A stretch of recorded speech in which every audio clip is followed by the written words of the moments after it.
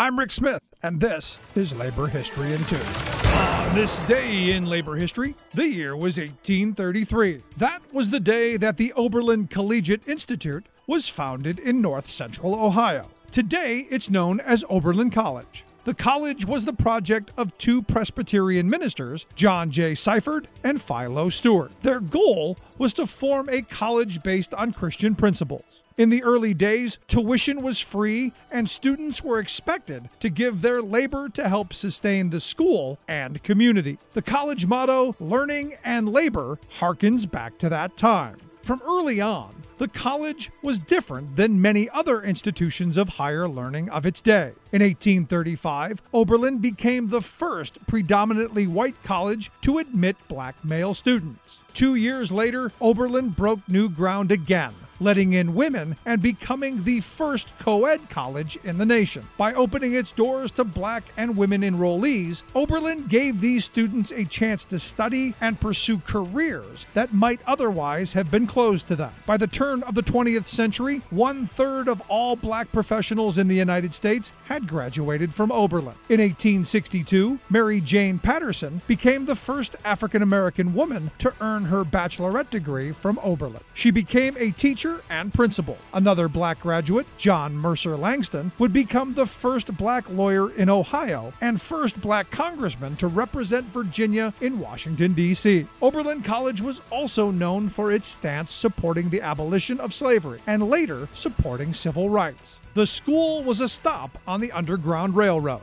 which helped enslaved people escape into freedom to Canada. And to this day, the Oberlin community is still on the cutting edge of opportunity and change. Like what you hear? Check out more at laborhistoryin2.com.